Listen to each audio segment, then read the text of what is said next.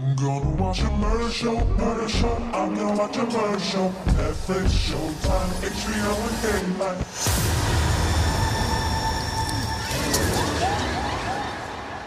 Welcome to the Housewife of Horrors podcast.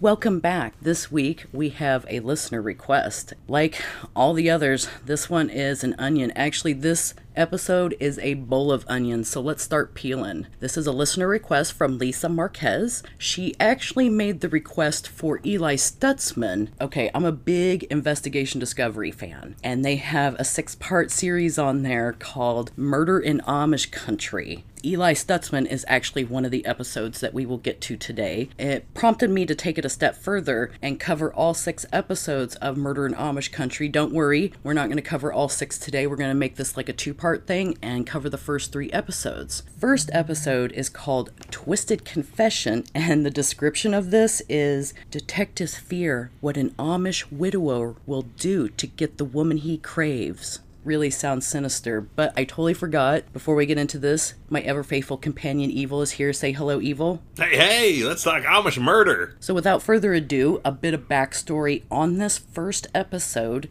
This is a story about Samuel Borntreger and Anna Yoder. They would be in the same Amish community, and when she was 21 years old, and that would be March 2nd, 2000, they got married. Over 6 years of marriage, they would end up having 5 kids. In 2006, Anna would become very ill. Her health wasn't improving, and her husband hired another lady named Mary Yoder. I don't think they were related. If they were related, I would have think they would have brought that up, so that wasn't brought up, so I think they just, same community, same last name, no relation, if that's possible. Coinky dink, as we say. They hired Mary to help care for Anna because she had 5 kids and they were all pretty close back to back, and having 5 kids close like that and being Amish, I'm sure they probably didn't have epidurals. You know, she's going all natural on 5 kids. I'm sure she's not bouncing back right away. I thought for sure you're going to say workers around the house, birthing your workforce. Well, the kids were all still very young. The show says, quote,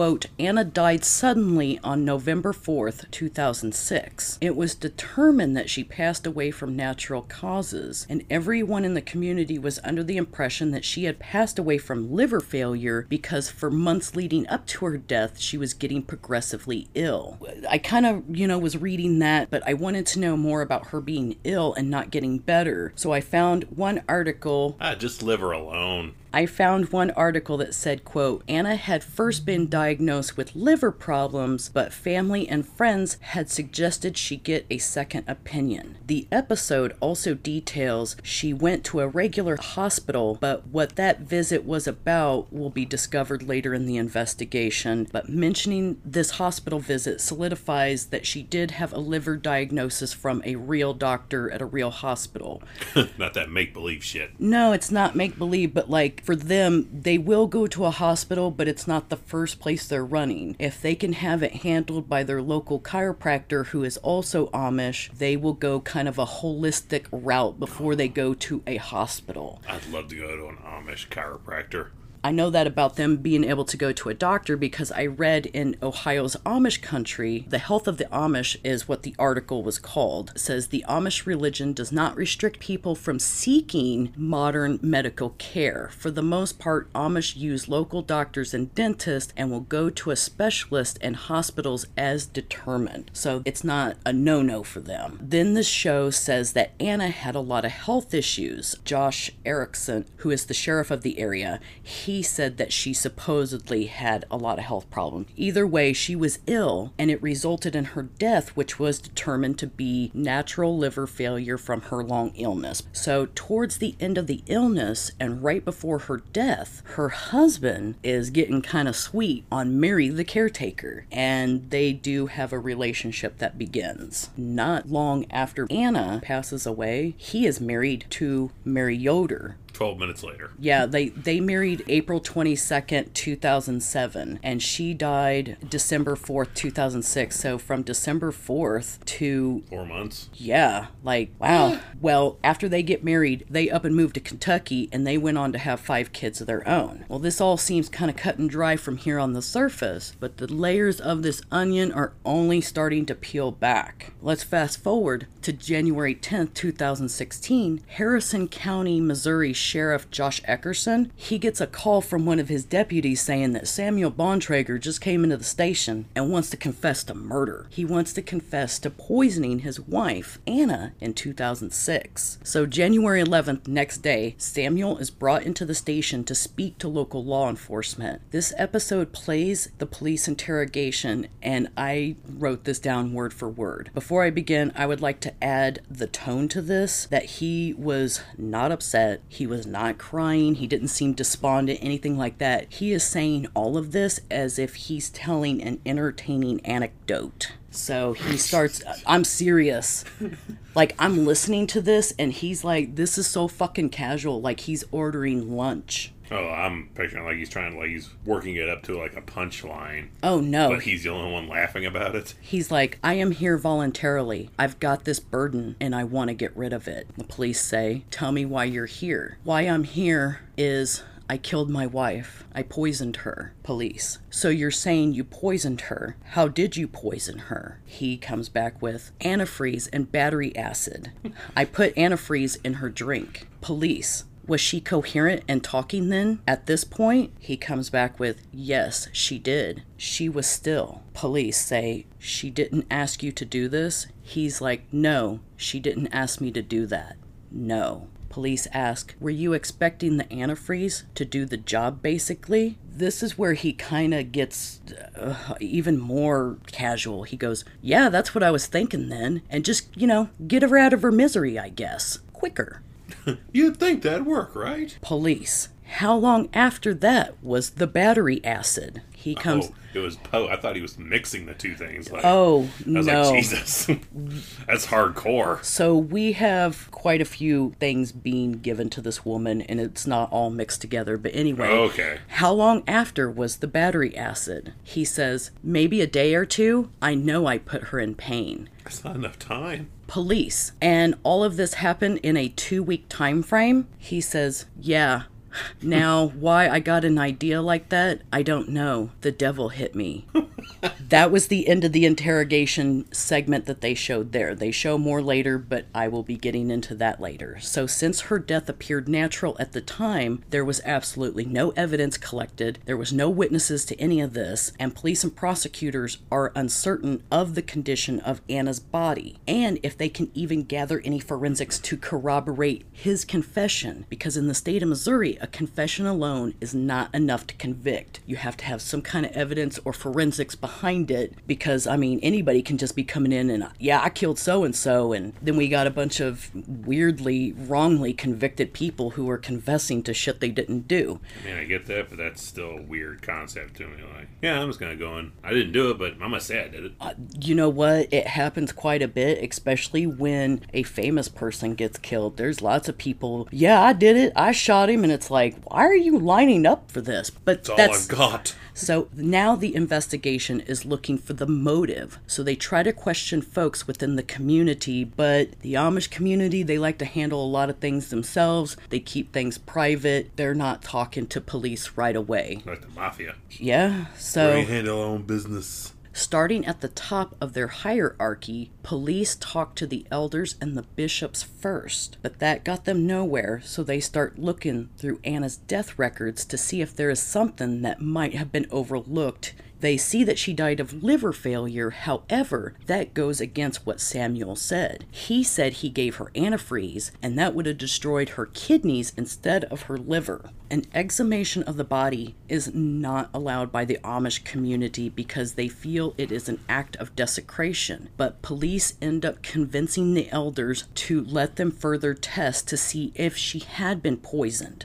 The bishop reluctantly agrees, but they kind of went in like, hey, we're going to have the utmost care for her. We're going to make sure we get what we need without damaging the body. We're going to rebury her in another respectful service. So they went in with some cards on the table to get this exhumation done. He gives them the permission to do this because he felt it was necessary to solve the case, which it is true. So Anna's body was exhumed. Unfortunately, nothing was found. This stalemates the investigation, and there's no physical evidence to back up this confession, and there doesn't seem to be a motive at this point. Until months later, Samuel's brother Eli Borntreger decides to call police, which they can use a phone, but they cannot own a phone. He's feeling guilty for not saying anything sooner, and now he's ready to talk. He tells police the opposite of how everyone else described their marriage and home life, because everybody's like, everything was great, and everything was turning up roses. Eli's like, nope. Nope, somebody was pushing up roses. So you ask anyone, and they all thought everything was good, but Eli tells them that she had 5 children pretty much back to back and was still expected by him to take care of all of her duties, like the cooking and cleaning, all of the child care. Might I add, her last child was a C-section, and she just wasn't recuperating as fast as he wanted her. So that's when he decided hiring Mary would be the best to help keep up around the house and shit. Feelings started to develop between Mary and Sam, and it's not long after they are brought in front of the bishops and faced with the consequences of their infidelity. Mary was sent to an order in Indiana, and Sam was excommunicated for 3 months. He did his time excommunicated from the community. He returns, and right after, Anna dies just weeks after. Eli goes on to tell that 2 weeks before Anna died, Sam ended up proposing to Mary, and Mary was 3-4 weeks pregnant before they even got married. So he was cheating, which is a no-no. Anyway, the motive is starting to reveal itself. Like the layers of the onion, we peel it back. And they are beginning to wonder if Mary had a part in this. So Mary is brought in for questioning, and she claims that she was in love with Sam, but she knew nothing about Anna being murdered. They also uncover that Anna was seeing a chiropractor to help her feel better. From all these visits, Samuel decides to get into doing chiropractic treatments on other women in the community, and he's using straps around their hands and feet and pulling and stretching these women. He's even actually gone on to hurt some of them and pulled them so much that their dress is torn. This is the ruse? Yes. It sounds like a ruse. I've been to the chiropractor many times. I've never seen the leather straps broke out. I've not had an Amish chiropractic work done. Well, leather straps, we're going to add to that. He also said he had a quote. I can't even. Okay, he had a quote, special ointment that. What? I don't want no special ointment. Okay, so that he would rub on their breasts. Many women in the community came forward to corroborate that story. It's semen. I don't know what it was, but it was probably just Vaseline. You think that was? Outsiders Vaseline. I call it my special ointment. Mary's brother tells police that he knows Sam duped Mary into marrying him. He told her, this is how he started having sex with Mary, but he told her that her uterus was out of place and that he knew how to correct her problem. These are excellent pickup lines. I mean, I guess this is how you pick up chicks in the Amish community. Noted. Well, during the investigation, it's discovered that Anna was treated in a regular hospital, like I said. The hospital report details that before the antifreeze and the battery acid, he was giving her large amounts of Tylenol, which was causing her liver problem. So however much the Tylenol was hurting her, the method was only making her sick and not killing her. And that's when he upped his game to just slipping her antifreeze. I think that was his lazy attempt. Number one was Sam's going to give her a shitload of Tylenol. But you got to think about, this is like pure living. These people live off the land. They don't really take medicine. So for her to be getting copious amounts of Tylenol, obviously he gave her enough to fuck her liver up. I mean, it sounds like she's got a diagnosis. It sounds like the first failed attempt of a guy who would call Vaseline his special ointment. I watch Forensic Files, like I've mentioned before, and brush your teeth to that shit. I do. I saw an episode, because there's so many incidences that have happened with antifreeze being slipped to people or animals or kids getting into it. They started putting in a bittering agent. So poisoning her tea, that was easy to do because antifreeze was still sweet at the time. Bittering antifreeze legislation was just in its infancy at the time of her death. The Antifreeze Bittering Act of 2005 had just gotten underway, and this was to safeguard children and small pets. They didn't get to that to 2005? This is like the earliest I found where we talk about making antifreeze unpalatable, is what they called it. Gee, I remember antifreeze being a thing in like the 90s. Like, it took that long? It had just gotten underway. The goal of this legislation was to make antifreeze unpalatable by adding a bittering agent called, I'm going to have to say this a little slowly, denatonium benzoate. At this time, it's only a small handful of states that was in on this early legislation, and the Bittering Act was only written in 2005. The legislative hearings didn't start until spring of 2006, so it's completely possible that she is drinking sweet antifreeze in her sweet tea. Police confront Sam with the hospital report, and it's proof that she had been intentionally drugged. Samuel then retracts his initial statement. He says that he didn't know what he was confessing to, nor was he aware of the consequences to that confession. He fucking lawyers up and starts pleading the fifth all of a sudden. Police then obtain some forensic experts that can conduct further testing, so they meet with the bishop again to have her body exhumed again. Police break it down that they need this evidence because Sam has recanted his confession. With the evidence, they can bring justice to Anna, but that requires many members of the community testifying in court. They really don't want to drag the community into this. They don't want to be part of the court system, but this can all be avoided should Sam plead guilty. The bishop then requests a meeting with Sam. And in this community, you may be doing shit behind people's back, but when the elders speak, you listen and you do what you're told. The police take the bishop to the county jail, and the bishop tells him that he needs to be accountable for his actions and that this is making a hard time for his community. Well, the bishop's word must have had some effect because Samuel agrees to plead guilty to second-degree murder. Now that he has agreed to do this, he has to now go into detail as to what really happened to Anna, like how he administered all of this. And as I said before, the Tylenol was only making her sick, and slipping antifreeze into her sweet tea wasn't doing the job fast enough. That's when he brings in the battery acid. He then elaborates how he utilized the battery acid. This is where they start playing the confession again, and I write it down word for word. So the police start off with, okay, you did the battery acid up her rectum? He says, yeah. And it literally, yeah, Y-A, yeah. Not, yes, sir. Yes, I did. Not, yeah.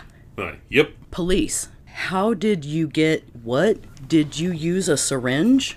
Yeah. Afterwards, I got battery acid on my hand, and I said, wow, how that burns. I'd done it multiple times. It had to be painful. End of the confession segment right there. So he ends up putting the battery acid up her rectum. He gets a little bit on his finger and he's like, wow, that shit burns, you know? That's what I've been doing to people? Sources say, we're kind of getting into a little motive here, that he was bored with Anna and no longer loved her. And his faith they don't allow their members to get divorced. So he felt he had to kill her to be with Mary. And that's the method he settled on. Yeah. At the beginning of the episode, Sheriff Josh asked the question, why now? Why after 10 years? And he finally got to ask Samuel why. And this is some shit. He said that he wanted to become a minister, then eventually a bishop, and for him to achieve that goal, he must atone for his sins so he could be forgiven by God. He was sentenced to serve no less than 85% of 25 years, so either way, he's still looking at like 19 years for that heinous murder of this sweet Amish mom of 5 who was just trying to be a mom, trying to bake some pies and shit because he was selfish. But somehow this logic of, I can't get a divorce, but I can be forgiven of killing her. It seems like so much work, and I don't know how you would accomplish that. Battery acid syringe in the rectum, like... He did it while she was sleeping. And they did go on to say that her death was an agonizing death from that, because... How do you settle on that? You can't look... You're in an Amish community. You can't look around at shovels and axes and shit and be like, no. Whatever happened to smothering somebody with a pillow? Anything. Like, how do you get to that point where you're like, I'm gonna try this? Well, that brings us to the end of the first case, which is the case of the Borntregers and poor Anna. That was, moving on. Now we're actually getting to Lisa's request, and she requested the Amish serial killer, Eli Stutzman. You thought that case was an onion? We've got multiple layers to this one, too. And good name. Serial Amish killer named Eli.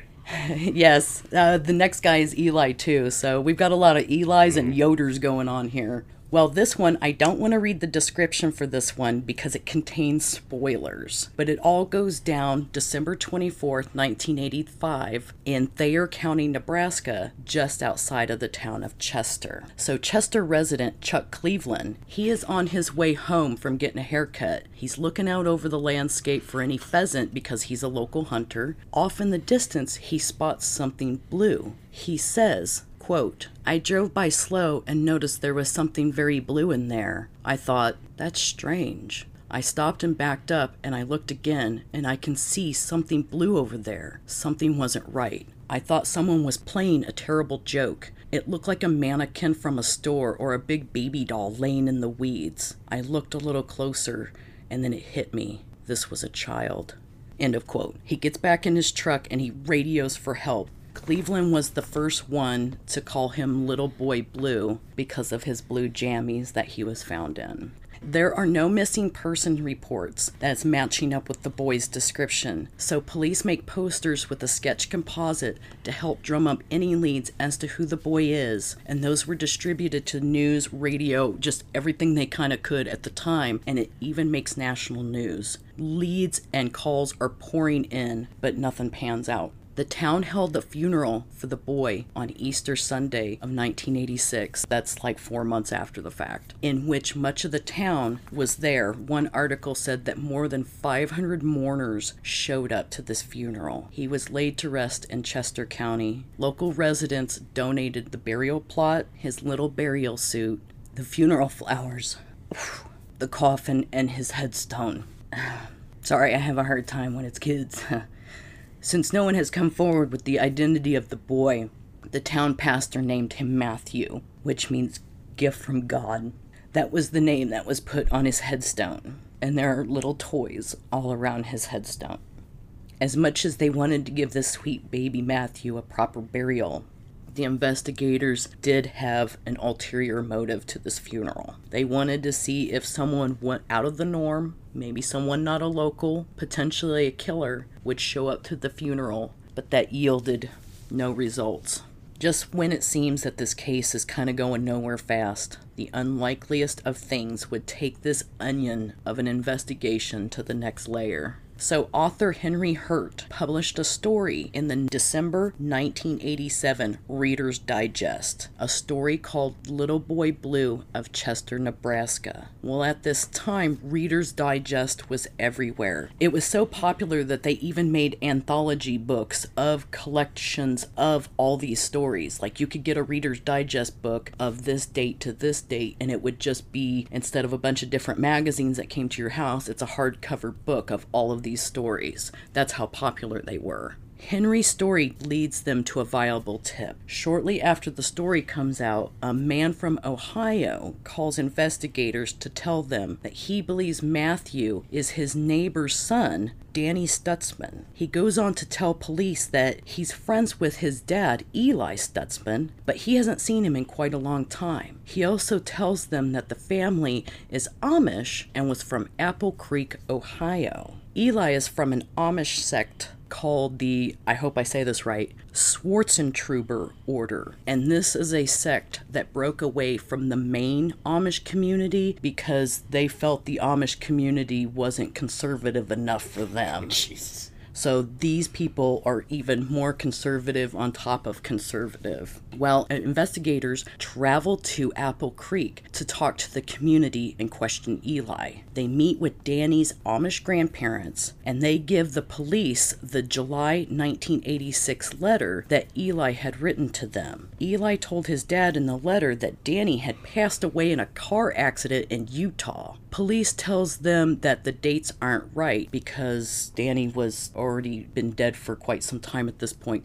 Eli's secrets are starting to come out. Investigators find out that he is married to Ida Gingrich, and they had Danny shortly afterwards. Nothing unusual there with, just getting married, having kids. That's what the Amish people do. But they find out that he was fooling around with men, and his wife knew about it. Like, she apparently caught them fooling around in the barn. And homosexuality as well as divorce is a strict no-no, forbidden in their religion. Shortly after she finds out, their barn catches fire. Eli tells police that lightning struck the barn, and Ida ran in to get out as many milk pails as she could, but she became trapped and she died in the fire. Eli tells the coroner that Ida had heart problems, and he was taken at his word, so no autopsy was done to her body that he managed to pull out of the fire. Ida's cause of death on record doesn't exactly jive with Eli's account of what happened with the fire, and the coroner might have taken him at his word, but Ida's family is suspicious, and those close to Ida never heard about her having no heart issues. It is speculated that Eli killed Ida because she was pregnant, 5 months pregnant, and many believe that Eli didn't want any more kids. Danny was just 10 months old when she died. The official records say that primary cause of death was acute cardiac arrest. The date on her death certificate, so this is all going down in July of 1977. So him being caught with men, their marriage falling apart, and the fire all happened within 1976-1977 time frame. Is there anything on who he's hooking up with? Is it fellow people in that double conservative group, or is this outsiders? Okay, from the look of when she caught him in the barn, it looked like he was with another Amish guy. I'm guessing there are a couple of closeted gentlemen in that community that were meeting up. I don't know how many he was fooling around with before. It just says that she had caught him. It's always the double conservative, super against gay stuff that's doing the most gay stuff. Well, another layer to this, to make things even stranger about Ida's death, was that Eli had a meeting with an insurance agent the same day she died. Not only did he obtain more insurance, but he also had his and Ida's wills rewritten. Oh, I thought you were going to tell me like he just bought some barn insurance and arson fire insurance. No, he just upped some so he can get some money. He Bill Murray'd that shit from Groundhog Day. Now, with this information, police are beginning to wonder if Eli killed his son Danny, because we're already at Danny's death. Now they're finding out his wife died suspiciously. We've got this guy linked to 2 fucking dead bodies. Plus, I don't get the car accident in Utah. Like, he says it like as if the 10-month-old is like on his own on a road trip in Utah. Well, a few years after her death, Eli sells the farm, and with Danny, they leave the community because he was just kind of giving in to who he really was, and that's just not accepted. So he went English, as you could say, and wasn't going to stop hiding who he was. So they move away from Ohio. They head out to Colorado, where Eli meets up with a man that answered his personal ad. Keep in mind, personal ads were how you met people back in the day.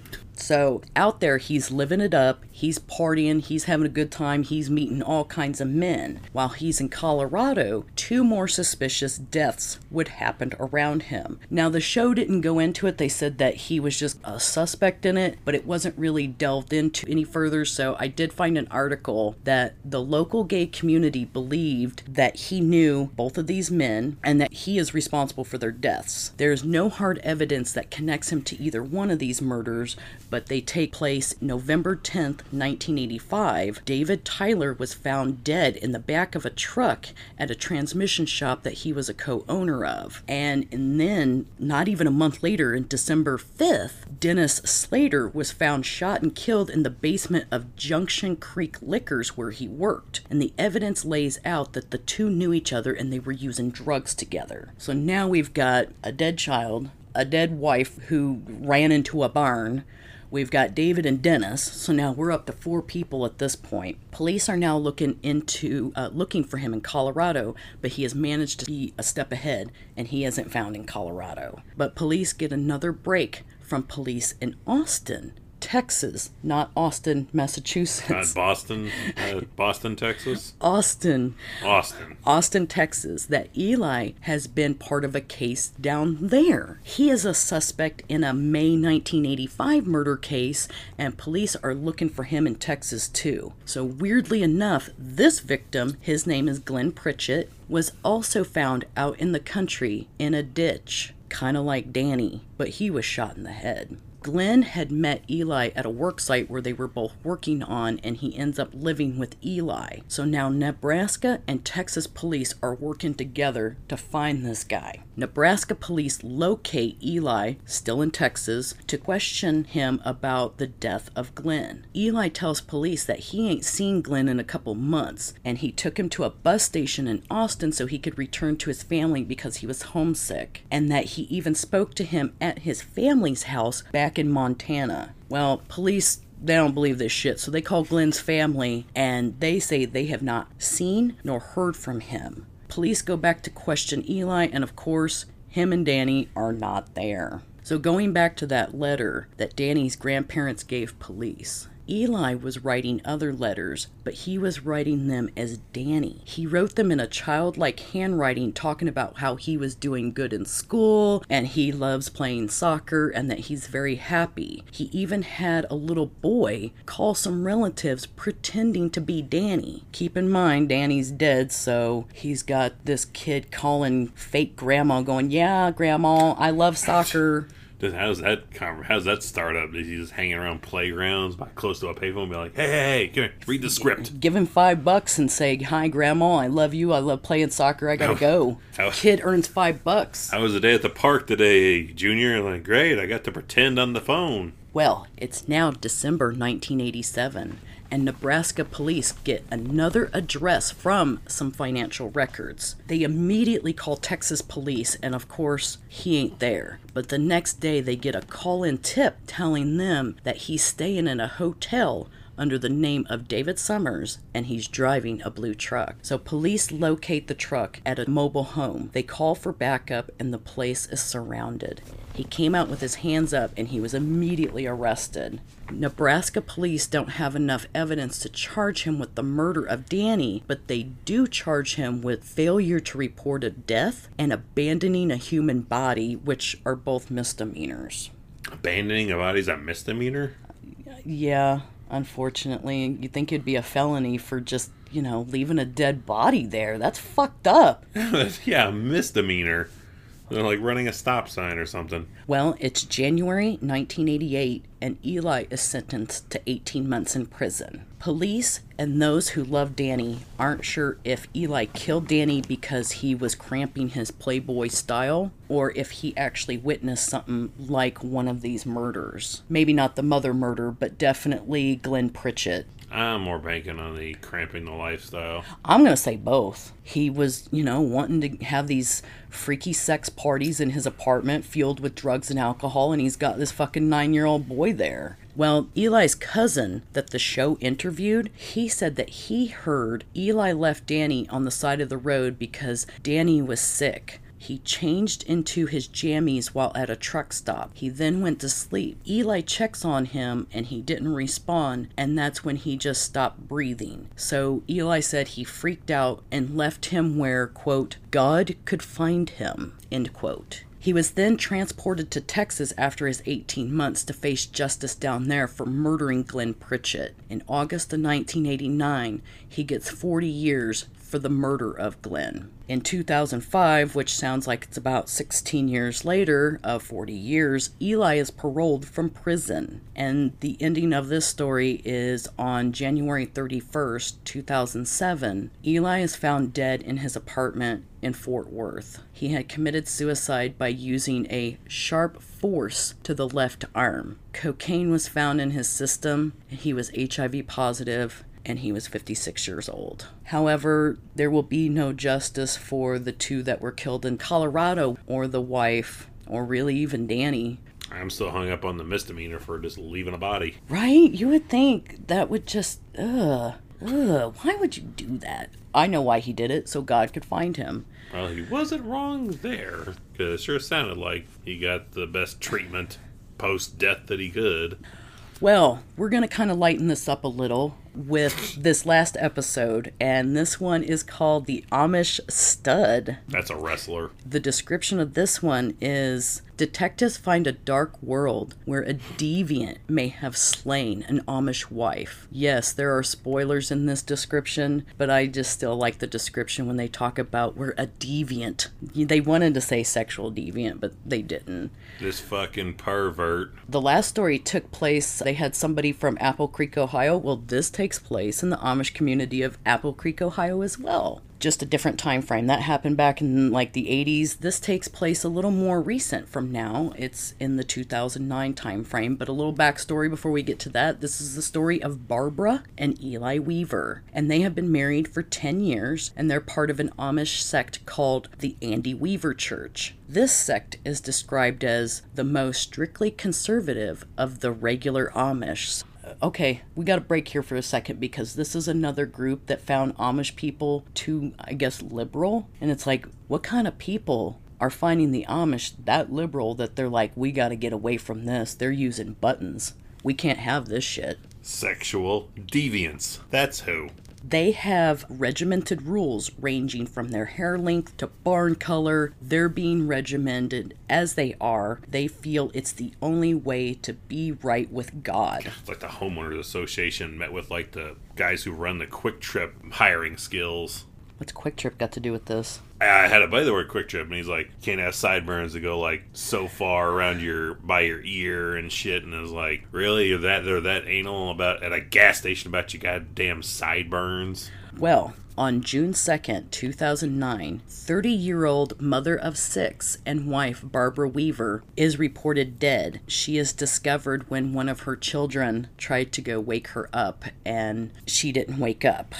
She is shot in her chest in her sleep with a .410 shotgun at point-blank range. Robbery didn't appear to be the motive because they had cash throughout the house, which I'll get into the reason why they had cash. They had cash throughout the house, and all that cash and everything was still there. They also had 2 guns, and she wasn't shot with either one of those, and they were both at the house. There is no forced entry into the house as well. Police turn their focus, obviously, to the husband. However, her husband Eli isn't in town. He is 70 miles away on a fishing trip. Fishing was part of his job because he operated a fishing and hunting equipment store, and he would even go out on fishing trips with customers. Through this job, he would end up interacting with a lot of English people. He was described by a few as having 1 foot in the English world and 1 foot in the Amish world. Police call one of the English members of the fishing group to inform Eli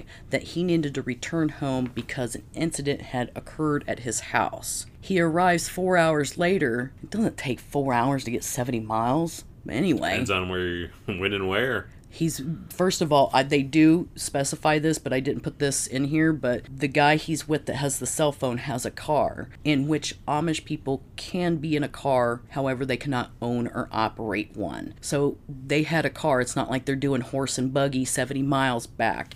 He arrives 4 hours later to the sheriff's office. Police find it a bit odd that he isn't the least bit emotional about his wife being shot and killed in their home, but I guess everyone grieves differently. Sure. Without an attorney, he lets the police search his house and property. He tells police that he last saw his wife at 3:30 in the morning on the morning he left for his fishing trip at Lake Erie. He said that she got up to see him off and that everything was fine and normal. Even though he wasn't at the scene, people can verify his alibi because he does have a solid alibi. Police have a hunch that he ain't telling them the whole story. It's after hours of intensive questioning that he finally tells police, "We were working on our marriage." He goes on to divulge that he had been cheating on Barbara, and he had not one, but 2 different affairs, which is a no-no in their religion, as well as homosexuality and divorce. So these people are just raking up the no-nos here. The first woman's name he drops is a woman named Dandy Ray Heasley. All one word, or like Dandy middle name Ray? Middle name Ray. Really? Yes, Dandy Ray Heasley, who wasn't Amish, and the other affair was Barb Raber, and she's a Mennonite. Barb lives kind of close, and she's a married mother of 3. They met when she was his driver to get places when they couldn't. When it took too long to take a buggy, they hit up their Mennonite friends and they get rides from them. Anyway, their affair was off and on again that spanned like 10 years. Police, of course, go over to Barb's house and she tells them that the affair has been over for quite some time, and the day of Barbara's murder, yes, we have a Barb and a Barbara. Barbara's murdered, Barb is the cheater.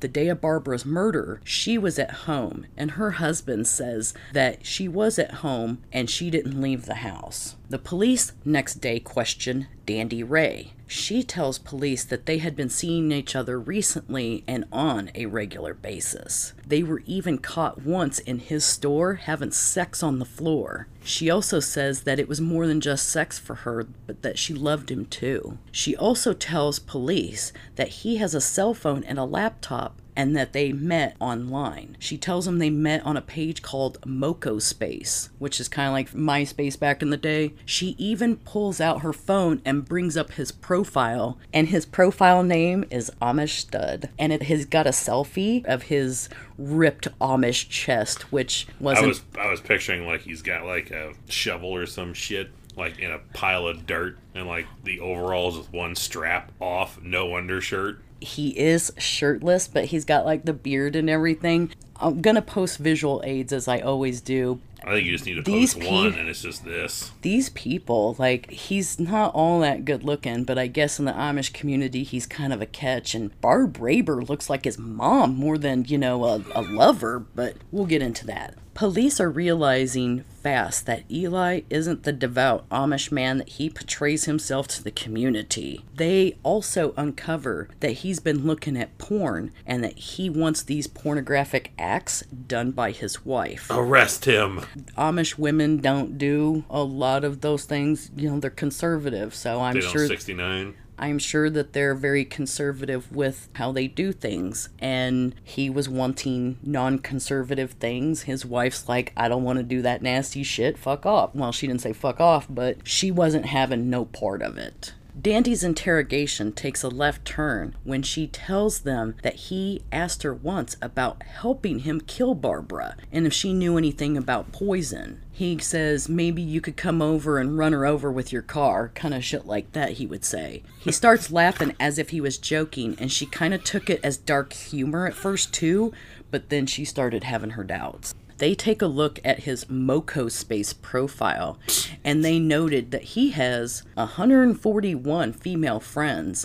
And they go on to, say some of the names of these people. I didn't write any of them down, but there was, some ass too fat and 69 girls and shit like that, so... Straight up Amish-sounding women, I'm sure. No, he was wanting regular women. And regular women. Yeah, he doesn't want... How are Amish women going to have profiles when they're not supposed to have phones? I mean, he's got one. Yeah, but I can totally believe he's got... He's on the down low. There's totally, I'm sure, an underground fucking sex cult of Amish folk. All with these, the worst sounding fucking names on Earth. Police spoke with numerous women on his friends list and discovered that he actually approached many of them about killing his wife, too. Are you Cream Pie Delight 69?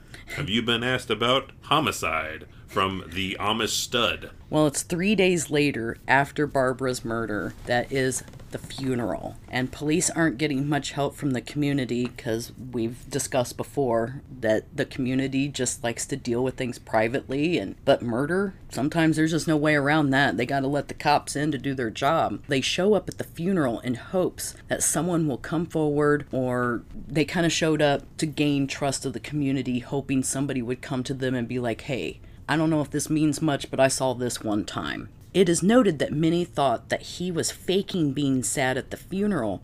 However, when he cried, there were no tears. Well, the police efforts of showing up at the funeral pay off, because just 3 days after the funeral, the police get a call saying that not everyone was in attendance at her funeral. And the one name dropped is Barb Raber. Barb and her husband Ed were friends of the family, and it just seemed odd that his friends weren't there at his time of need. So police decide to revisit Miss Barb, and because she's looking even more suspicious now, they discovered that she has 2 cell phones, one for her and one for Eli. Police get the number and they subpoena the records right away. They see that there are conversations of Eli, he's talking all kinds of crazy shit. At one point, he's even talking about blowing up the house. When Barb asks, what about the children? This is like the direct quote is, well, you know, they're innocent. Yeah, so obviously he doesn't care about his children either. So like, well, they'll be with their mother, they're innocent, let's just blow up the house, we can be together. They get to the day of the murder, and there are texts about the murder. And I'm going to go back and forth. Barb says, I am so scared. What if I get caught? What if somebody blames me? Eli says, who would see you? And who would blame you? Barb comes back with, damn, Eli, I don't know if I can. It's too scary. Eli says, the bottom door is open. Barb comes back with, I just don't want to lose you. Under pressure from Eli, Barb enters the house and kills Barb. Police go back to Barb's house and arrest her for the murder. You need to like Barb 1 and Barb 2 that. I'm Barb now. I mean, she is. While Barb is being arrested, the same time they're arresting Eli, and his children are watching in total shock. So now it's June 10th, 2009, and Barb and Eli are both charged with aggravated murder. While in custody, Barb tells them what really went down that day. She said that she was there and that she just went there to scare her. She said she stood in the door and Barbara accidentally woke up. It scared Barb and the gun went off. She was scared that, holy shit, I just shot Barbara, and she ran from the house. But police knew that was bullshit because they have the text messages. But even that aside, Barbara was shot at point blank range. She wasn't shot from the door. So Barb Raber rolled up on her, put the gun to her chest, and called it a day. Police then confront Eli with the text messages, and he comes clean about everything. So he says. Barb is offered a deal to testify against Eli, but she refuses because she loves him. Barb isn't told, though, that Eli is offered the same deal, and he took that shit. So on September 30th, 2009, Eli testifies against her for a lighter sentence, and Barb gets 23 years to life for her part in the murder. And Eli, he gets 15 years to life for complicity to commit murder. And I did some looking to see where their current status is now, and as of April 2002, Eli is still in the prison at Grafton Correctional Institution in Ohio. However, he is eligible for parole in 2024. And so he was arrested. What was his charge again? Complicity to commit murder. So that he was not charged for his studliness? No, that probably would have got him the gas chamber, and he already agreed to testify, so he's already off the hook, so no Studley charge. Barb is at the Ohio Reformatory for Women in Marysville, Ohio, and she will be eligible for parole in 2032. So 10 years away from now. That leads us to another conclusion of Amish murders. We will be back in 2 weeks with the remaining 3 episodes, which they are pretty good as well. The last one, not necessarily Amish. It will be Mennonite, but Mennonite is like Amish light. So It's all the same thing. But does it have, is the next one going to have as awesome a names as this episode? We will just have to tune in 2 weeks from now to see what these 3 awesome titles of Amish crime and murder is all about. Multiple barbs, dandies. So we will have visual aids of all these people if we can. I'll try to get everything I can together. You can find those on my pages at Instagram, Housewife of Horrors, Facebook, Housewife of Horrors. And yes, so we will be back next week with the continuation of Murder in Amish Country. Lisa, thank you for your suggestion. If you do have a case you want me to review, get at me, drop me a line in my boxes. And that sounded nasty. Yeah. Thank you for listening and all the support, and we'll be back in 2 weeks with another listener. Anyway, everybody, you guys stay safe out there. Thanks for listening. Big hugs.